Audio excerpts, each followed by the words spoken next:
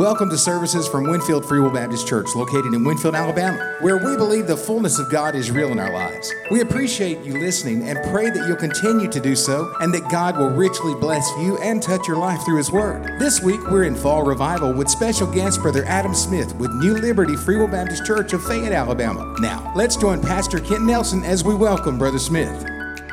Good evening. Glad to have you guys back with us. Glad to be back with you. If you got your Bibles, turn to the book of Acts, chapter number 6. Acts, chapter number 6.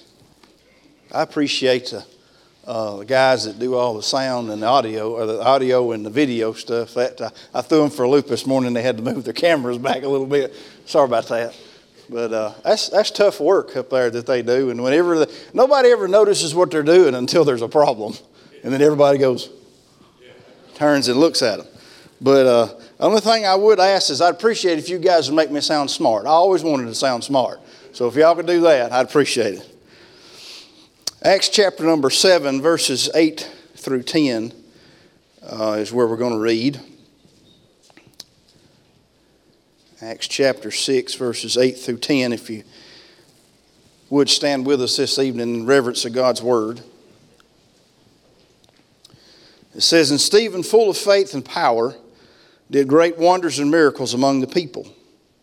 Then there arose certain of the synagogue, which is called the synagogue of the Libertines, and the Cyrenians, and the Alexandrians, and them of the Sicilians, and of Asia, disputing with Stephen. And they were not able to resist the wisdom and the spirit by which he spake." Dear blessed Heavenly Father, Lord, as we bow before you, God, we thank you for your many blessings. Lord, we do thank you for that home in heaven that we are to receive. But God, we know that you have placed us here temporarily on this earth to work for you. And I pray, Lord, that you would help us to be equipped to do that. I pray that you would help me as I endeavor tonight for the equipping of these saints that are here. God, I pray that you would stir hearts this evening. Lord, as you've stirred us in the prayer room before already, God, I pray that will continue to pour out into here, Lord God. And that hearts would be stirred and saints would be revived. Lord, souls would be saved that don't know about salvation. And we'll be careful to give you the praise and the glory for it all. We ask it in Christ's name. Amen. My message this evening is entitled, Stephen's Stand. The Bible tells us in Ephesians, he says, "Wherefore take unto you the whole armor of God, that ye may be able to withstand in the evil day, and having done all to stand, stand therefore." Stand therefore. Now, if you look around the world today, unless you have blinders on, you will see a need for the church to stand. Now, I'm not going to be all political, but the church is going to have an opportunity in a few days to stand. She needs to stand up. She needs to stand up. The church needs to be the vocal, the power, the authority that she's supposed to be, the force to be reckoned with that the church is supposed to be. We need to get back to the place where the church is that. Where politicians come to the church and say, "What do you think about this?" Instead of, "Oh, we don't care what they think," because they don't matter. Let me tell you something. We got in that position because we laid down. The church laid down, but we've got to stand. I want to look at Stephen for just a little bit tonight and his stand and this stand that he took. First thing that I want you to notice is that it was a protested stand. When you stand up for Jesus, when you stand up for what is right, when you stand up for what is bound up between these pieces of leather, it will be a protested stand. If nobody is against you, nobody is vocal against you, then you're probably not standing up for Jesus. You're probably not standing up for your faith. You're probably just kind of going along with things. And I told you a little bit this morning about those numbers from that report that I read that were so startling. That's the result you get from parents not standing. Parents not teaching their children the right way, the authority that comes from the Word of God. If this is not your final authority in all faiths and practices, then there is no authority. If this is not truth, if truth is not absolute, then there is no real truth. What's wrong is wrong, and it will always be wrong. Saturday wasn't hardly fit for much of nothing except for watching movies. So we went to Jasper and ate breakfast, and we come back home, and we watched a few movies, and we were watching it on the streaming thing there. So, and apparently our internet's so intelligent, it thought we were in Georgia, and it was giving us all the Georgia political ads. So we got to hear what they've been hearing for the last eternity. I hate them. Gosh, I hate them. I strongly dislike them. Christians ought not hate. Strongly dislike them. But they would get on there and they would attack one side or the other. And what blows my mind, when they attack the right, they say this, and I won't call it anything. Well, you can't vote for them anyway. But anyway, I certainly hope you're not voting for them, because that would, never mind. I'm trying to keep it in the lane here. Holy Spirit, help me. I don't want to talk to you. I want God to talk to you, okay? So I have to keep myself in check. But they would call this person's name and they say, he would deny women their right to health care. When what they should have been saying is, he would deny women the right to kill an innocent baby. That's what they should be saying. But they sugarcoat things. So when you stand up against these things, this evil, and by the way, who in the world else should the church be standing up for than somebody as innocent as a poor unborn baby? I mean, I know the Bible says, in sin was I conceived, but what has that child done to this world that it deserves to die? Nothing. Absolutely nothing. I tell you what, it does. The only solace that I get from any of that is that child is saved from having to live on this dreadful thing we call earth. And having to endure some of the things that we endure. And they're sheltered safe in the arms of God right away. That's the solace that I get from the whole thing. But when you stand up against those things, it is protested, and they come against you with everything that they have. If the world is for you, then you're probably standing on the wrong side of the line. If the world by and large supports you, if there's nobody out there that's a lunatic that's against you, you're probably not very vocal about your faith. It will be a protested stand. In Acts chapter number 6, verses 9 through 14, it says, certain in the synagogues disputed with Stephen. It will be protested at all costs. They could not resist, though, the wisdom and the spirit by which he spake. I wonder why. Where it came from. The wisdom and the spirit by which he spake was of God. It was otherworldly, and they could not wrap their hands around it. They wanted so badly to disagree with him, but what he was saying made so much sense. I don't know, like maybe this child has a right to live. Makes sense, doesn't it? Maybe it's not this child's fault that someone didn't do what they should have done. Makes sense, doesn't it?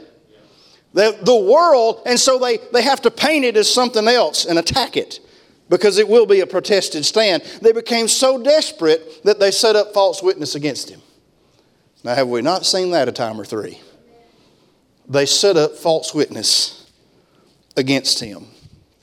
That is the oldest trick in the book, and the devil's still using it. And they stirred up the people and the elders and the scribes and came upon him and caught him and brought him to the council. It will be a protested stand when you stand against Satan. When you stand on the authority of the Word of God, it will be protested by your community.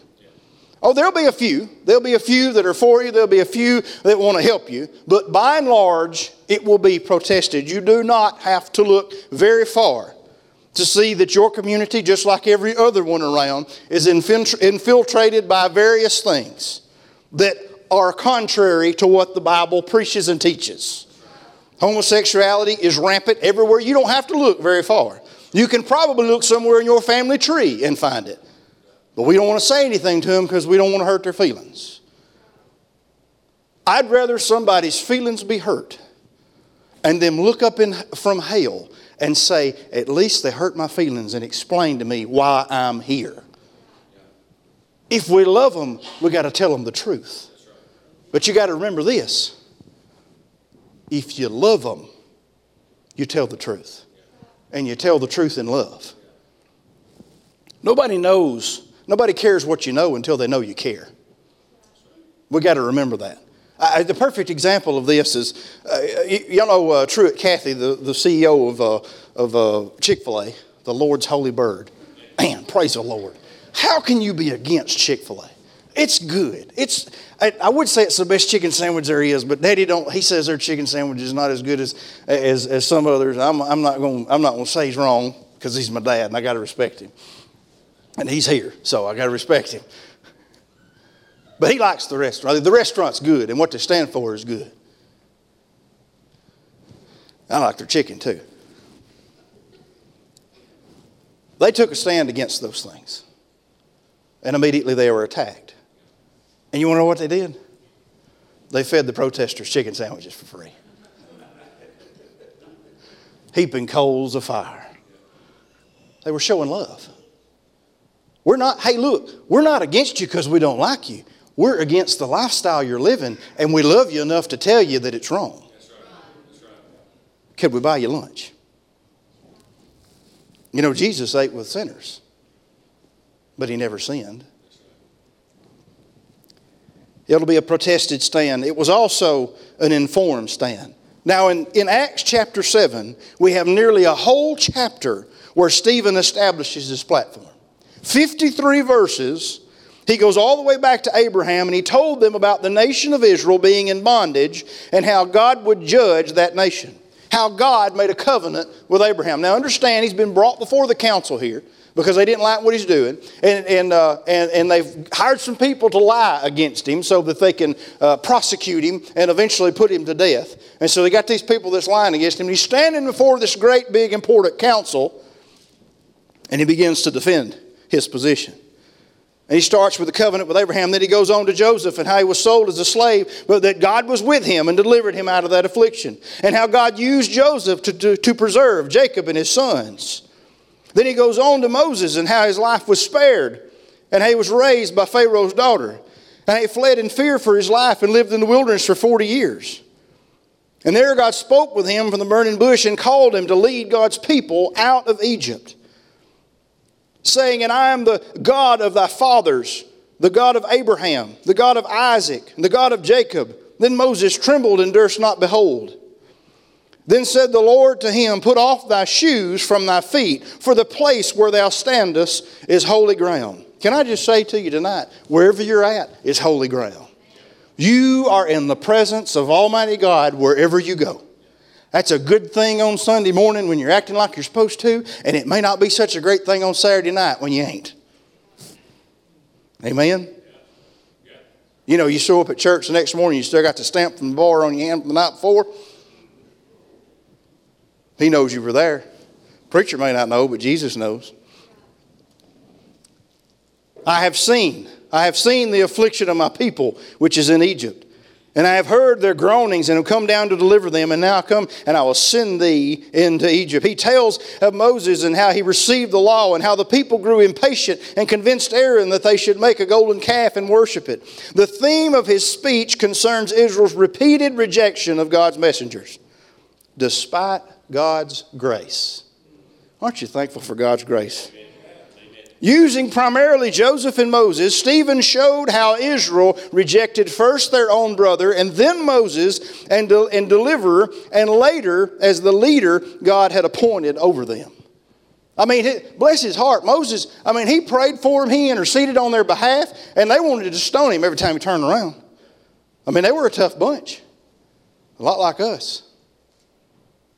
We're fickle. But Moses stood. Stephen is given this defense here. It was the Sanhedrin and this nation, not Stephen, who had blasphemed Moses and the law.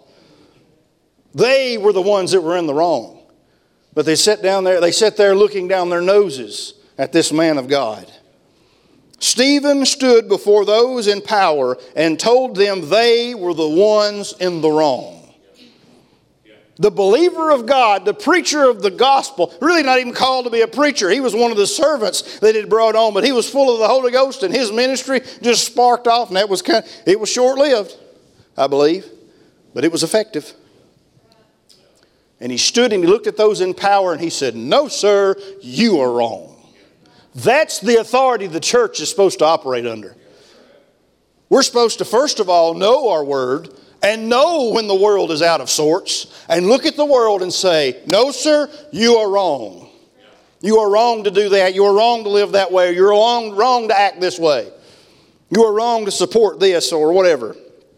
You fill in the blank. Stephen knew that the law was good and that it showed us how incapable we are of living up to God's holy standard. But Jesus is better in that he came to fulfill the law for us. He came to be the propitiation for our sins. He came to do for us what we could not do for ourselves. And these men were against Jesus. And Stephen didn't say, well, I better be quiet because they're here. Stephen kept on preaching. And when they arrested him, Stephen kept on preaching. And as they were stoning him, Stephen kept on preaching. Stephen was standing up for what he said he believed in. Hebrews 10:2 says, for the law, having a shadow of good things to come and not the very image of the things, can never, with those sacrifices which they offered year by year continually, make the comers thereunto perfect, but Jesus can. Jesus said it like this, think not that I am come to destroy the law or the prophets. I am come not to destroy, but to fulfill. I'm here to do it because you couldn't do it. I made the law so that you could see that you couldn't do it. And then I came to fulfill it. It was an informed stand. Let me just tell you this. If you stand, you need to expect for it to be protested. If you stand, you better be ready to stand and be informed on what you're standing on. Don't just look at them and say, well, I'm against it. And when they say, well, why? Because Brother Kent said he's against it.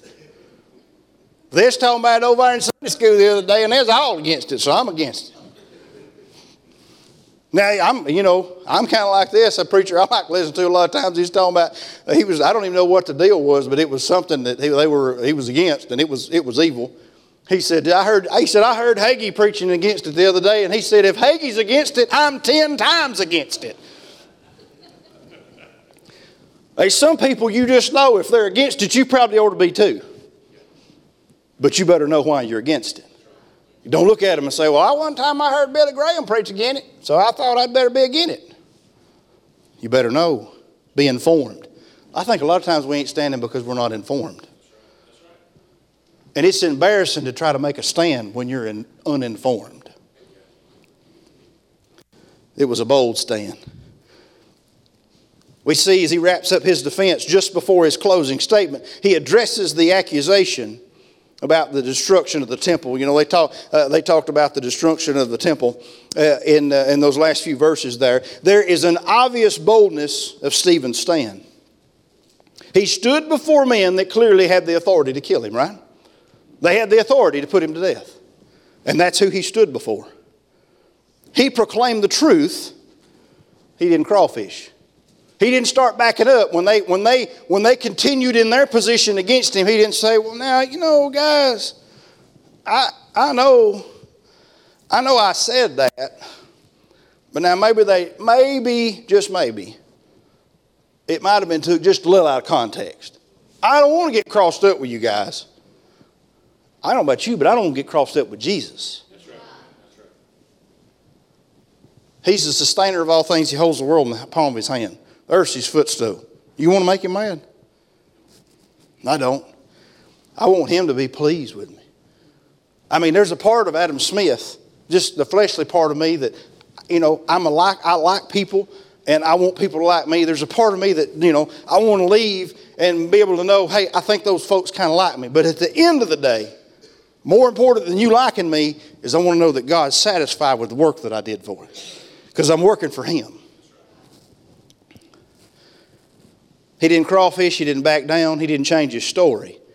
If anything, he geared the tractor down, dropped the plow, and dug deeper. You want to know why? Because he had their attention. When you get the world's attention, don't back down. See, Mr. Kathy when he got the world's attention, he said, ooh, this may be bad for business. I better back off this issue. He continued to stand because he knew he was right. And he knew in whom he believed. And if I'll make him happy with me, everything will be all right. If I lose everything here, if he's satisfied, then I'm satisfied. It's a bold stand. God will give you the boldness to accomplish his work. It says in Acts 4:31, and when they had prayed, the place was shaken where they were assembled together. And they were all filled with the Holy Ghost, and they spake the word of God with meekness. They spake the word of God softly. They spake the word of God cowardly. The Bible says they spoke the word of God with boldness. Let me tell you something. Right there. I am proud of that flag. I'm proud of it. Man, we went, I'll tell you this a little funny. I didn't think nothing about it. April had bought me a shirt at Cracker Barrel. I love Cracker Barrel too, praise the Lord. I felt the Spirit on that. She had got me this, we picked out a shirt, and it just had little flags all over it. It's kind of an older looking shirt, and I'm an older type fella. I'm an old soul in a young body. I know, I'm well put together, and you'll have a hard time believing that. But anyway, this is my story, I'm telling it. I came down from behind the pulpit so I could tell this part. Say it like I want to say it. This is how it is in my mind. In my mind, I'm like Arnold Schwarzenegger. And my wife believes that, so y'all don't tell her any different. I got the bluff on her. So I got this shirt, and it's just got little American flags all over it, and I love it. And we're going with the group, the homeschool group, going on a field trip, and we're going to Moundville. And I thought we were just going to Moundville, taking the school group to the little park thing there, and going to go through it, because I don't really like crowds all that much. And I know it's hard to believe, right? Preacher don't like crowds. I like them at church. I mean, we fill this thing up, and I'd be just fine. But anyway. Just random, people. Anyway, it's weird. I'm sorry. God loves me. He knows my heart. And y'all got to live with me. So, anyway, we go to the Indian Festival. And on the way there, I realized that it's the big festival. If you've ever been to Moundville, there's nothing to do there if they're not having that festival. And if they're having that festival, it's, oh my gosh, getting in there. It's horrible. It's like trying to get into BJCC. But anyway. We get there. Well, I've got my flag shirt on. I ain't thought nothing about this. And somebody in the group, one of the daughters from the group tells her mom, she says, I can't believe he's wearing that shirt. And April's like, she said, she couldn't believe he's wearing that shirt. I was like, why? And I looked down, I seen all the American flags. And I'm like, oh, Indians. Oops. And just for a little bit, I was like, man, because I didn't think nothing about it. I mean, my thinking is that ought not offend you. If you live here and breathe this wonderful air that God's put on America. And I'm like, oh man. And for a few miles there, I'm driving down the road and I'm feeling bad about it. I'm just like, man, I'm going to offend something. And then I got to thinking about it. God blessed me with the opportunity, the blessing of living in the greatest country on this big ball we call earth. And if this flag offends you, I don't care. I would say go back home, but, some of y'all will get that in a minute. We took it from them. Gosh, y'all. Did y'all pay attention in your history? I felt bad for a little while. But I said, you know what? I didn't do anything wrong. And this flag represents unity to me. The United States of America. I'll fight you over that one. But I'm liable to kill you over that one. This is the most important flag to the believer. And if that statement offends you, you need to come to the altar. Because that one's the most important. The flag of our Savior Jesus Christ. I don't even know how I got off on that. Being bold. For a minute there I lost my boldness. And then I got it back just after a few miles. When God calls you to do something, He equips you for the task that's ahead. We need boldness for the task at hand. Now is not the time for the church to cower down. Now is not the time for the believer to say, well, I just want to get along with everybody. I just want us all to be able to come. I don't see any reason why Buddhists and Muslims and just whatever ought to be able to come in here and we ought to all be able to just pray together to our own God. This is not the time for the real church to say that. My son told me, I won't get too deep in the details, but my son told me of one organization up there where he's at, that this is a church, and I'll use that term loosely, that allowed some folks to come in and have their traditional, I don't want to say the word, but non-Christian, non-God believing, for them to have their worship service inside their sanctuary. Now let me explain something to you. I understand very well that we are the sanctuary. We are the dwelling place. We are the church. But let me tell you something, church. There ought to be something special to you about the building that you've set aside to worship God in. There ought to be some homage paid, some reverence, some respect. There ought to be some things that you won't do because it's inside this building here. This is the place where you can meet with God anywhere, but this is the special place that you've set aside to come and meet with God.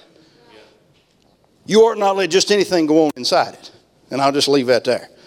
I remember when we was talking about building our church, there was one person I talked to who said, we got chairs, and whatever you want, that's fine. We went with pews, and that's what we went with, and I'm glad we went with it. That's what I would have voted on, but I'm not saying that people have chairs are going to hell. That's not what I'm saying. I want you to think that.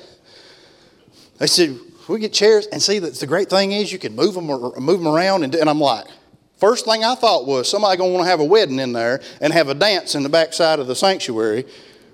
And you can do that now because you don't have pews bolted down. I'm like, pews, bolt them down. We ain't moving them. Don't even want to have to fight that fight. Everybody wants to involve God just a little bit in certain things. We want to live like just live like hell all of our lives, and then we want to get married, and we want to honor God in some way, and we want to come into the church, but we want to desecrate God's church building while we're doing it. That's hogwash, and the church needs to stand. That's not even part of these notes, but anyway, somebody needed to hear that, or I needed to say it one. We must plow forward. Jesus said unto him, no man, having put his hand to the plow and looking back, is fit for the kingdom of God. If God has put you on a mission, if God has called you to stand, you don't look back and say, should I have went over there? Too late, sister, brother, we already right here. Don't look back. Look to God. It was a bold stand, but it was a costly stand. In Acts chapter 7, verses 57 and 58, it says, and they cried out with a loud voice and stopped their ears and ran upon him with one accord. I'm not going to say a word other than this. What in the world does that remind you of now? They don't want to hear the truth. They don't want to hear the truth and say they just go, I don't want to hear your truth. Because they can't. There's no rebuttal for it. There's no rebuttal when you're against right. And they were against right here. They cried with a loud voice. It says, and they cast him out of the city and stoned him. And witnesses laid their clothes at the young man's feet, whose name was Saul. It was a costly stand. Stephen was killed because of the message that he preached. Based solely on the amount that he's mentioned in Scripture, his career as an evangelist didn't last very long. I don't believe it lasted very long. I don't have any numbers, but I just don't think. He started in Acts chapter number 6, and he's dead in 7. That's pretty short. Now, I don't know what the time frame is, but I just don't believe that it was very long. The term that what I thought about was gone but not forgotten. That's what came to mind. We're still talking about him, right? One commentary said this: his career was brief but illustrious, because we're still talking about him today. If it were to come down to it, believer, would you stand? And let me just say right here, not would your church stand. My church, blah, blah, blah, blah, blah. That's great. If it's against God's law, then the church should be against it. But don't hide behind the church. How do you stand? How do I stand? Because they may not come, when the persecutor comes, he may not say, I know how Winfield feels about it up there at the First Free Will Baptist Church in Winfield. I know how they feel about it, and you go up there. They're going to want to know how you stand. How do you stand? Will you stand up in that time? Would you stick to your guns knowing that it would cost you your life? Jesus said, for whosoever will save his life shall lose it, but whosoever shall lose his life for my sake and the gospel, the same shall save it. For what shall it profit a man if he gain the whole world and lose his own soul? Another one of this is one of Hagee's quotes. I just like his quotes. He says this all the time. If we do not use our freedoms to defend our freedoms, we will lose our freedoms. If you don't stand up, then don't look in a few years and say, well, I wonder how we got here. Hagee would say, well, you laid down. So I'm just going to agree with him and say you laid down. And I'm talking to myself too. But it was a rewarding stand. In verse number 59, it says, and they stoned Stephen, calling upon the Lord. Now, as Stephen is being stoned, as he's losing his life over what he believes and preaches, he's still calling upon the Lord and saying, Lord Jesus, receive my spirit. He knew where he's going, right? And he kneeled down and cried with a loud voice, Lord, lay not this sin to their charge. And when he had said this, he fell asleep. He fought a good fight. He kept the faith. And God had something laid up for him. And Stephen entered in on his great reward. Even as he's being stoned, he's calling out to God. You might say it like this, who in the world else are you going to call out to? I want you to use your imagination just a little bit. Now, the Bible plainly teaches that Jesus is where? Anyone? Bueller. Seated at the right hand of the Father. Sorry, that was the one I was looking for. All those others were great, I promise. Ain't that amazing? He's in a lot of places. But for all intents and purposes right now, Jesus is seated at the right hand of the Father. Why? Making intercession for you and I. That's the place of honor. That's the place of authority. Colossians 3 verse 1 says, if ye then, being risen with Christ, seek those things which are above, where Christ sitteth on the right hand of God.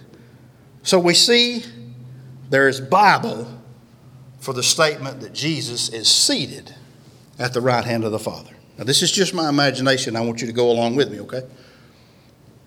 Now I want you to think about this.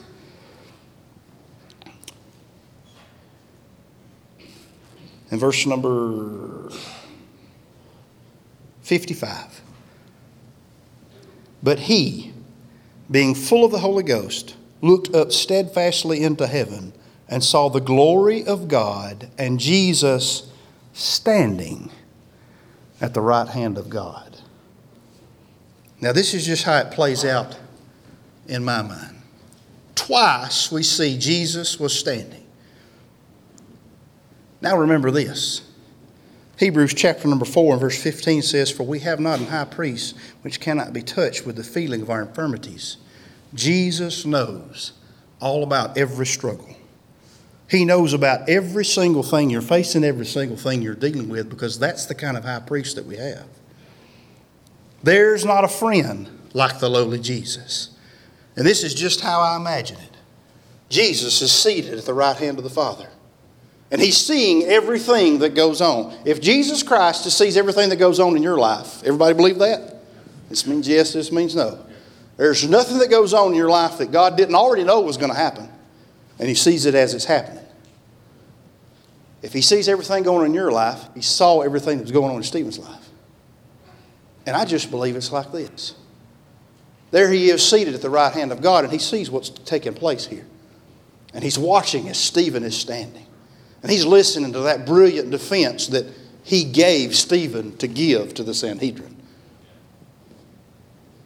And he begins to stand up and he says, Daddy, look at this one. He's standing. He's standing up for me. I stood for him. He's standing for me.